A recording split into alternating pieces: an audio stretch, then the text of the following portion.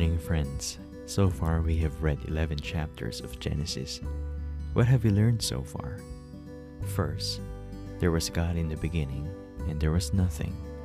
But when God spoke, everything came into existence. And God said, it was very good. Man was special because God formed him out of the dust and breathed into him the breath of life. The woman was equally special because she was made from Adam's rib and was brought to the man.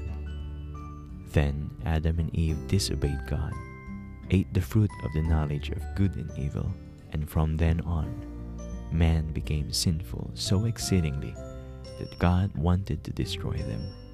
But God found Noah, who, by faith, believed God with fear and built an ark. God has made a way for you to get saved from destruction. Everyone deserves to die, but God is offering salvation. And let me tell you that Jesus died for you to save you from destruction.